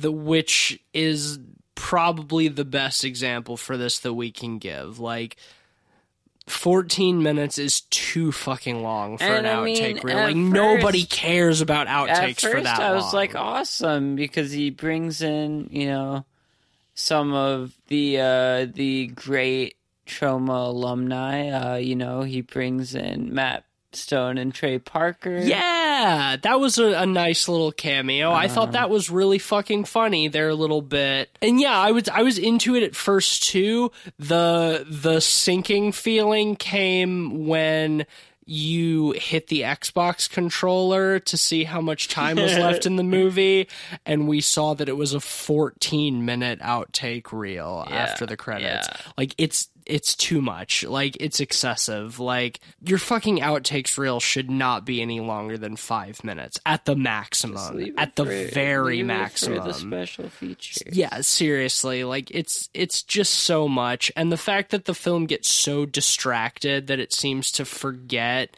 its own central plot about like a serial killer killing people involved with the film's production, like that's a problem. Yeah. There's too many characters. The characters are great, legitimately hilarious, but there's so fucking many of them that it's hard to track what's happening.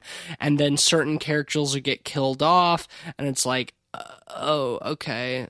Bye, I guess. The kills are great. Like, the gore is awesome. Really fantastic practical effects, trademark Troma nastiness. And it's fun to watch, but from, like, a continuity standpoint, it gets lost. It's really muddled. Yeah, 100%. I will say, like, when it goes for the cheap jokes, it executes usually pretty well, though. Yeah, it's funny throughout. You can look at the beginning where they do the cheap newspaper headlines, or the right at the beginning they have a dead guy in buried in a mound of cereal.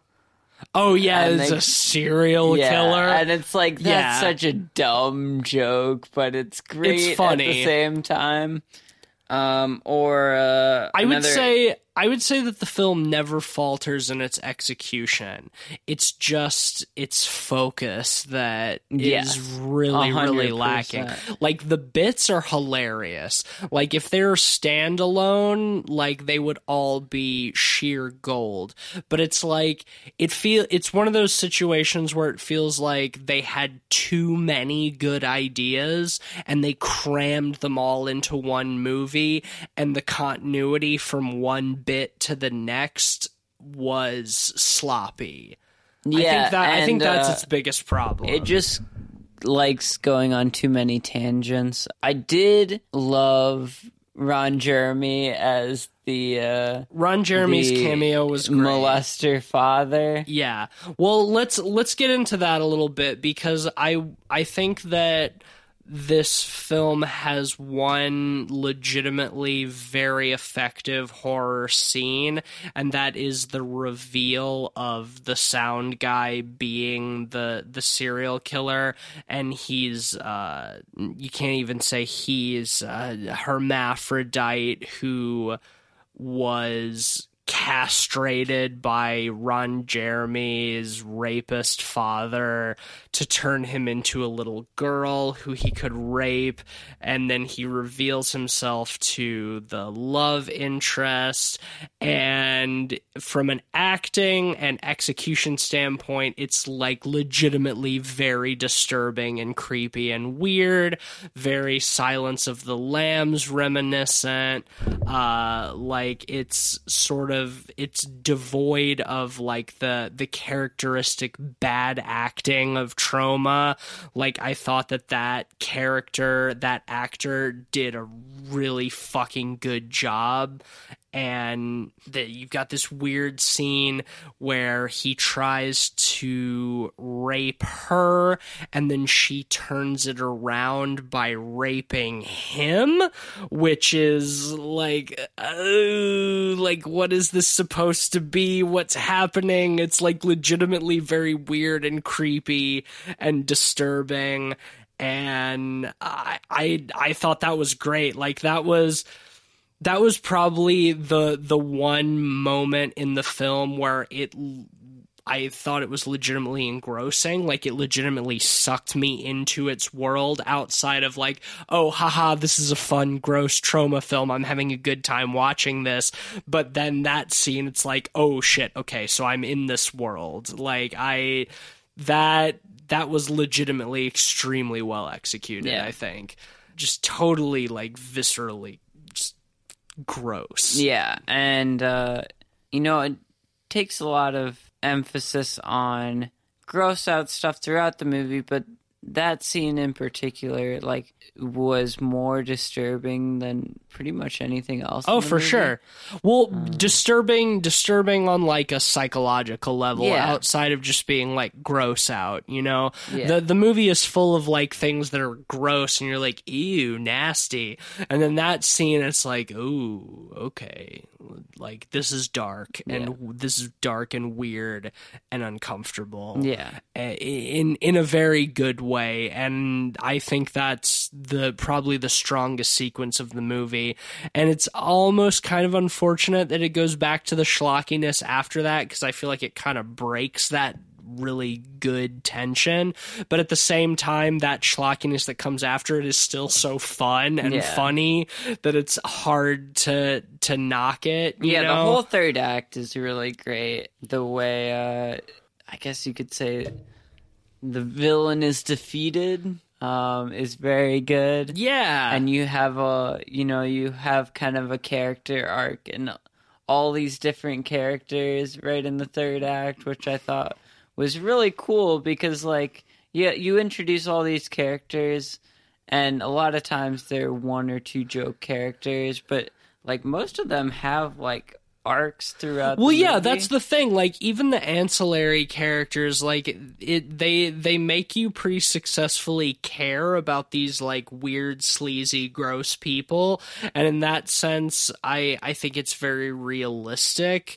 In the way that Troma sort of is like a backlash against like the pretty picture perfect like Hollywood character, like the ideal, where it's like all of these people are gross, disgusting people that you'd feel like greasy just associating with, but at the same time, like, you kind of care about them, you know, like they feel like, you know, it's like, oh, this is a nasty person, but this is somebody I know, you know. And I think that's definitely one of its strong suits. And you know, I've been thinking about this a lot, you know.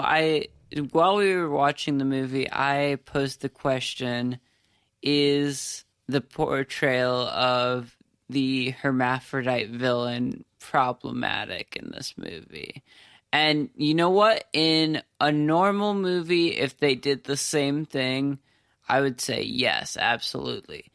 But in a Troma film, I would actually say no. I think I agree with you. Because it's made by freaks, outcasts, and weirdos in the same kind of situation, and it's such a love letter to all of its characters that it never feels exploitative. Yes, Exactly. In exactly. its portrayal of any of its characters, because it doesn't feel like an outsider looking in. Right. It feels like an outsider looking at another outsider. No, you're on the nose. Like, when you asked me that when we were watching the movie, I think I felt differently, but after thinking about it, it's like, you know what? No. Like, yeah, in a different film, the villainous character, the hermaphrodite, would definitely be problematic.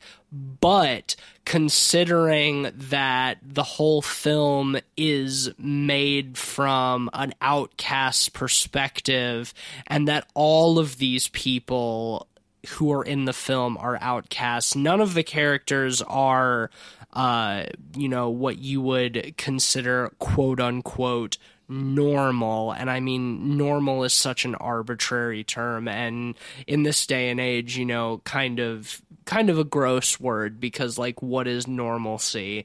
But like, it doesn't feel like, even though this character is the villain, it doesn't feel like the film is pointing and being like, oh, isn't this person a weirdo? Look at how weird and gross and evil they are. It's like, no, this is a misunderstood, abused, troubled outcast. But so are all of these people. Well, I think, I think more than anything, this film emphasizes the idea of the subculture of New York. It's the kind of thing that you could only get away with in a trauma film. Subcultures. Yeah.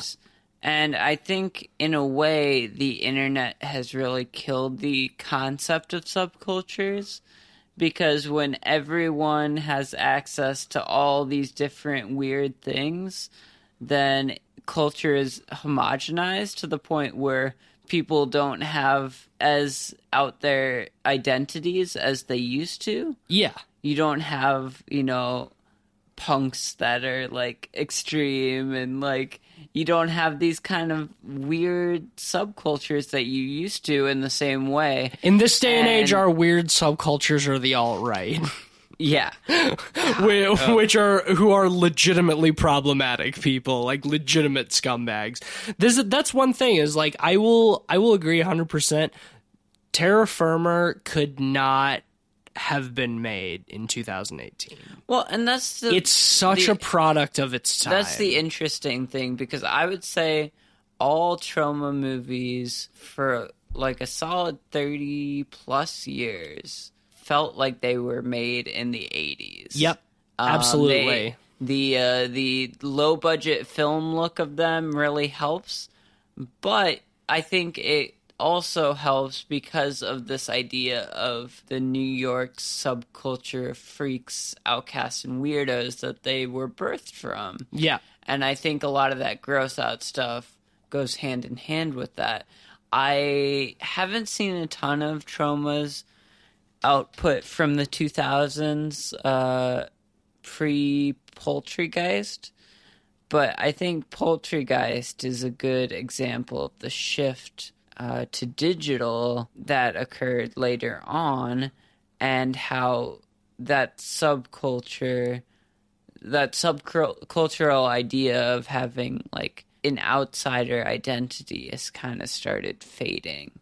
And it's sad to see, because I think trauma is less influential than it used to be because of that. For sure. Yeah, I agree. I think because the idea of these niche communities has dwindled, the impact of trauma films has also dwindled in a way. But I guess my somewhat of a counter to that would be that something like Thanksgiving that we've talked about on the show, if it was made by Trauma, it would not be out of place as a Trauma film. Yeah, absolutely. It's refreshing to see that sort of underground indie scene still exists. Like, it may not be as influential as it used to be, but like, there are still active filmmakers today who are inspired by Trauma and who want to give that sort of sleazy, indie, gross out horror comedy vibe to their films, you know, in a really good way. Like, Thanksgiving is a Troma film in everything except title. Yeah. You know, it was not a Troma production, so it's not a Troma film. But if you slapped Lloyd Kaufman's name on it, it wouldn't look out of place. Yeah, you know. 100%. So like the influence may have dwindled, but it's still there, and I think that is a glimmer of hope. Yeah, in indie cinema, in a way, like Lloyd Kaufman's influences with his more recent output has dwindled, but his influence in the pantheon of American filmmaking is still very strong. He birthed a lot of great careers. Like we were talking about James Gunn. Yeah. Who has, fucking directed 2 of the Guardians of the Galaxy movies. And if we're lucky, we'll be rehired to direct the 3rd and won't lose his career based off of the incoherent ramblings of a crypto-fascist. But, yeah. And if you look at James Gunn's early output, too, like, it is if not downright Troma, extremely influenced by Troma.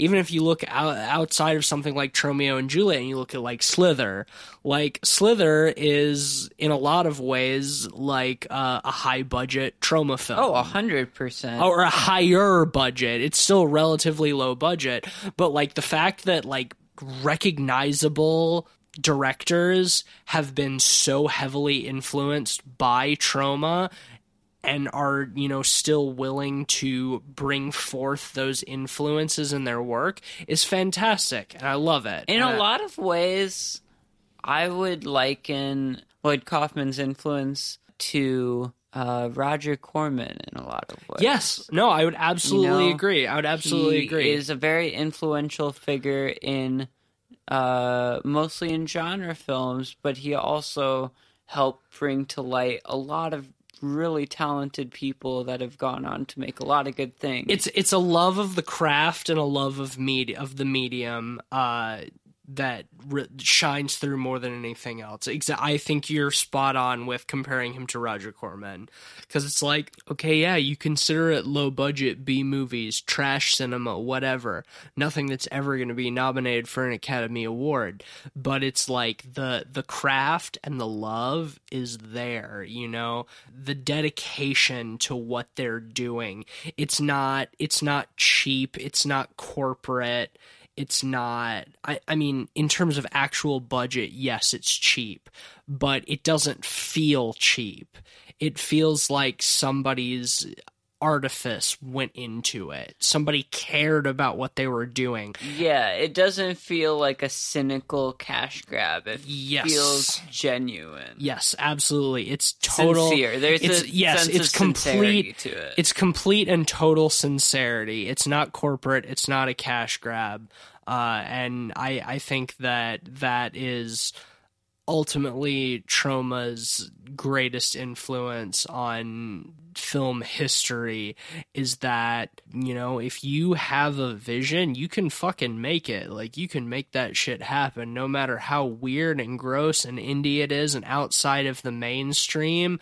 Like, if you want to do it, you can fucking do it, and you can be successful doing it too. Lloyd Kaufman is the fucking paradigm of that, of being successful from creating the weirdest, grossest, stupidest shit and, still having a legitimate legacy. And that is Troma, and that's what makes Troma great. I'm going to go ahead and rate this. I feel like we've exhausted our discussion on this film. I had a lot of fun watching this movie. I think it has a lot of great moments.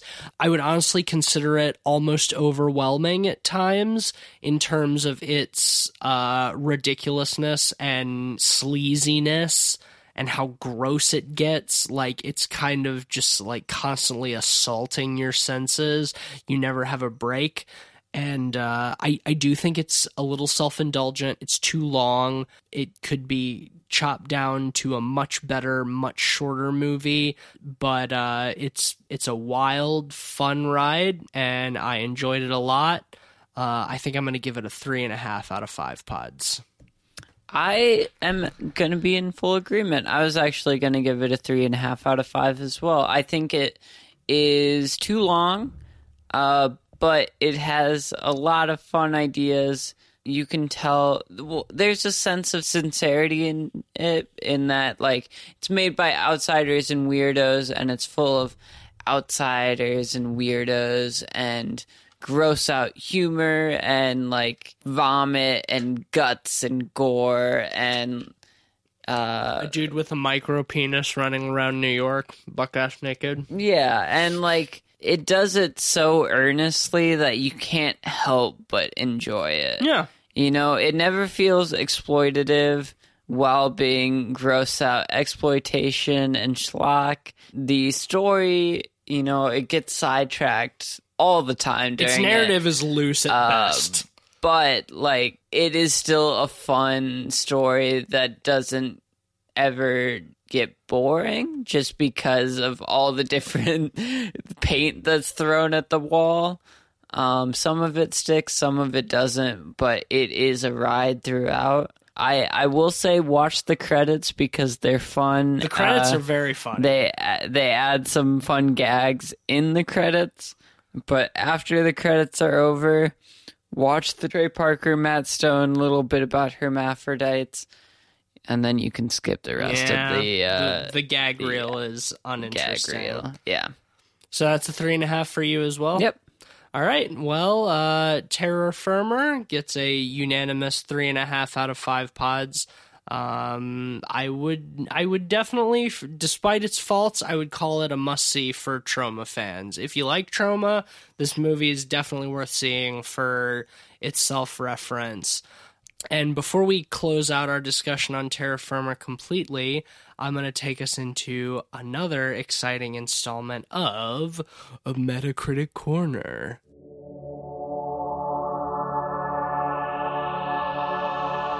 You freaking bricks! When will you learn? When will you learn that your actions have consequences? Now, Terra Firma is very low rated on Metacritic. It has an average rating of 22 out of 100, which is rough. But I stumbled across a very funny review from a not a critic, but of course a average Joe. I'm gonna read that out for us. So, this is from John R., 1985. Troma is the worst excuse for an entertainment company in existence. Anybody who has a brain could come up with this crap. Just throw in some sex, gore, and cheesy effects, and you have a Troma film. Oh, and a storyline that has potential, but is completely drowned it out. Troma has basically been making the same film for the past 40 years. Same gore and guts, sex and nudity, and cheap gags and cheesy effects. Throw in a storyline that'll just get drowned out, and that's it. Same thing Troma has been doing for the best 40 years.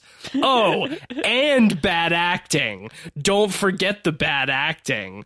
The acting is so bad that I can't even take their movies seriously. Why would you want to take a Troma film seriously? I'm not done. But their fans love them and hail Lloyd Kaufman as a god. Personally, I just can't see Troma as that good.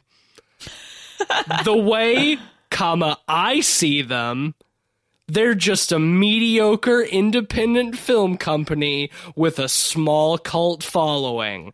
And that's probably all they'll... And that's the end. That's it. This dude was so mad at this movie that he cut himself off in mid-sentence. 0 out of 100. He just gave up. He just gave up. He's like, fuck this. I feel like the person who wrote this, like, totally misses the point of Trauma. The fact that he was so fixated on the bad acting, it's like, yeah, that's kind of the point. Yeah, exactly. Like, he totally misses the point of all of it. Oh my god. Ugh. Fucking gold. There's nothing better than a person who gets mad about the exact reason that they shouldn't be mad about a film. Yeah. 100% missing the point.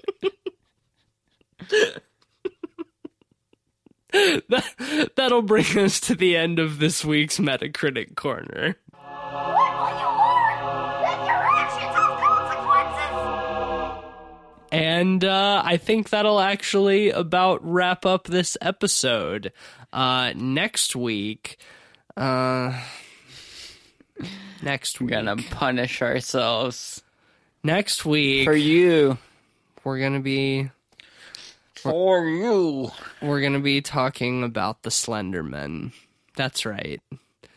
That thin, thin man that you know and love. The Slenderman. His movie is out. It's in theaters. And we're going to go see it. And we're going to talk about it on the podcast. Yeah, I don't know. It's gonna be bad. It's gonna be so rough. It's gonna be so rough. Hopefully it'll at least be funny bad. It won't be. It's gonna be bad. Yeah. I mean, maybe I'll eat my words. I did say the same thing about the first Purge, but I can see no way that this movie is gonna be good in any capacity. I've said that about a lot of movies this year that didn't end up that bad. I thought the new Unfriended was going to be really bad. Yeah. I thought the new Purge was going to be really bad. Who knows? This has been a year of surprises. Maybe. And that buck will end when we see Slenderman. But maybe maybe the Slenderman is going to be my favorite movie of 2015. This is not 2015. What? 2018. What year am I living in? Fuck. Oh God. Yeah, so tune in next week for our review of The Slender Man. The man who is slender. Thank you as always for listening to the show. Be sure to take a few seconds to give us a positive rating and review on Apple Podcasts or wherever else you get your podcasts. If you do not already, you can follow us on social media on Twitter and Facebook at PodPeoplePod. If you were wondering why there wasn't an episode last week, it's because you weren't on social media. I tweeted that shit. You can also check out our Letterboxd page, letterboxd.com/podpeoplepod. That's LETTERBOXD. /podpeoplepod. On there, we've got a whole list of all the films we've talked about on the podcast and links to those episodes. If you are a new listener and haven't checked out our backlog, so you can follow us on there. If you want, you can follow me on Twitter at Mr. Van Awesome. And I'm at Mr. Sheets. And yeah, check out what we're doing. If you're into video games, follow Light Arc Studio on Twitter and Facebook. We just put up a bunch of fucking bomb-ass character art on Facebook by our good buddy Cleveland Mosier, who's been a guest on the show several times. Check that shit out if you're into video games and be on the lookout for that. Listen to Ben's music on Spotify, Eaten by Nostalgia, Shit's Dank. If you like the little sound bites we got on the show, that's all Ben. Yeah, I think that'll about wrap everything up. You got anything else, Ben? Eat your vegetables. Yeah, if you're vitamin deficient, you can get some good shit out of those veggie tables. Thank you for joining us and our trip back to the year 1999. It was a good year overall, I think. Can't say that I remember it too well. Yeah. Besides the new metal. Yeah, well... But in 1999, that shit was good. Shit was Maybe dank. some of it. Limp Bizkit will never be Limp good. Bizkit was never good and will never be good, but we'll look past that. But yeah, thank you for joining us. Thank you for listening, and check back in next week for our review of The Slenderman. Until next time, I'm Matisse Van Rossum. And I'm Ben Sheets. And